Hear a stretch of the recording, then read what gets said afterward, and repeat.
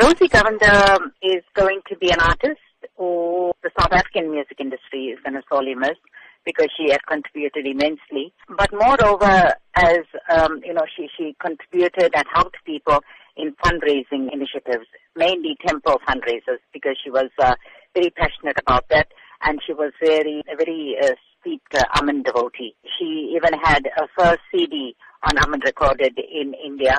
Two things that stand out for me about Rosy. First was a devotion to a work, art form, and a commitment, and contribution to all the temple fundraisers. And secondly, she was passionate about passing this art form to the younger generation. She always nurtured and mentored the youngsters in this field. In terms of her work in the music industry specifically and the CDs that you say she recorded, what will you say she'll be remembered for the most?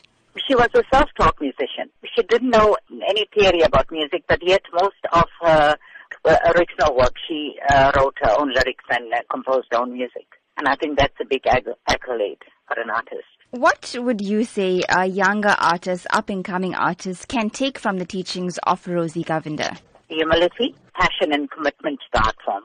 To see it as a divine art form. She also came from the magazine Barracks, and that was the area that abounded with arts and culture, and she was a product of that community. We also grew up in the same neighborhood in Chatsworth, and she had started off at the age of 12 singing. She sang for groups like she sang with the Lakshmi Stars, she sang for Prema Entertainers, National Entertainers, and Padma Entertainers. She also accompanied a lot of our current days, like our very own Segra Naidu, Richard Naicker, Ashley Kiston, very versatile someone.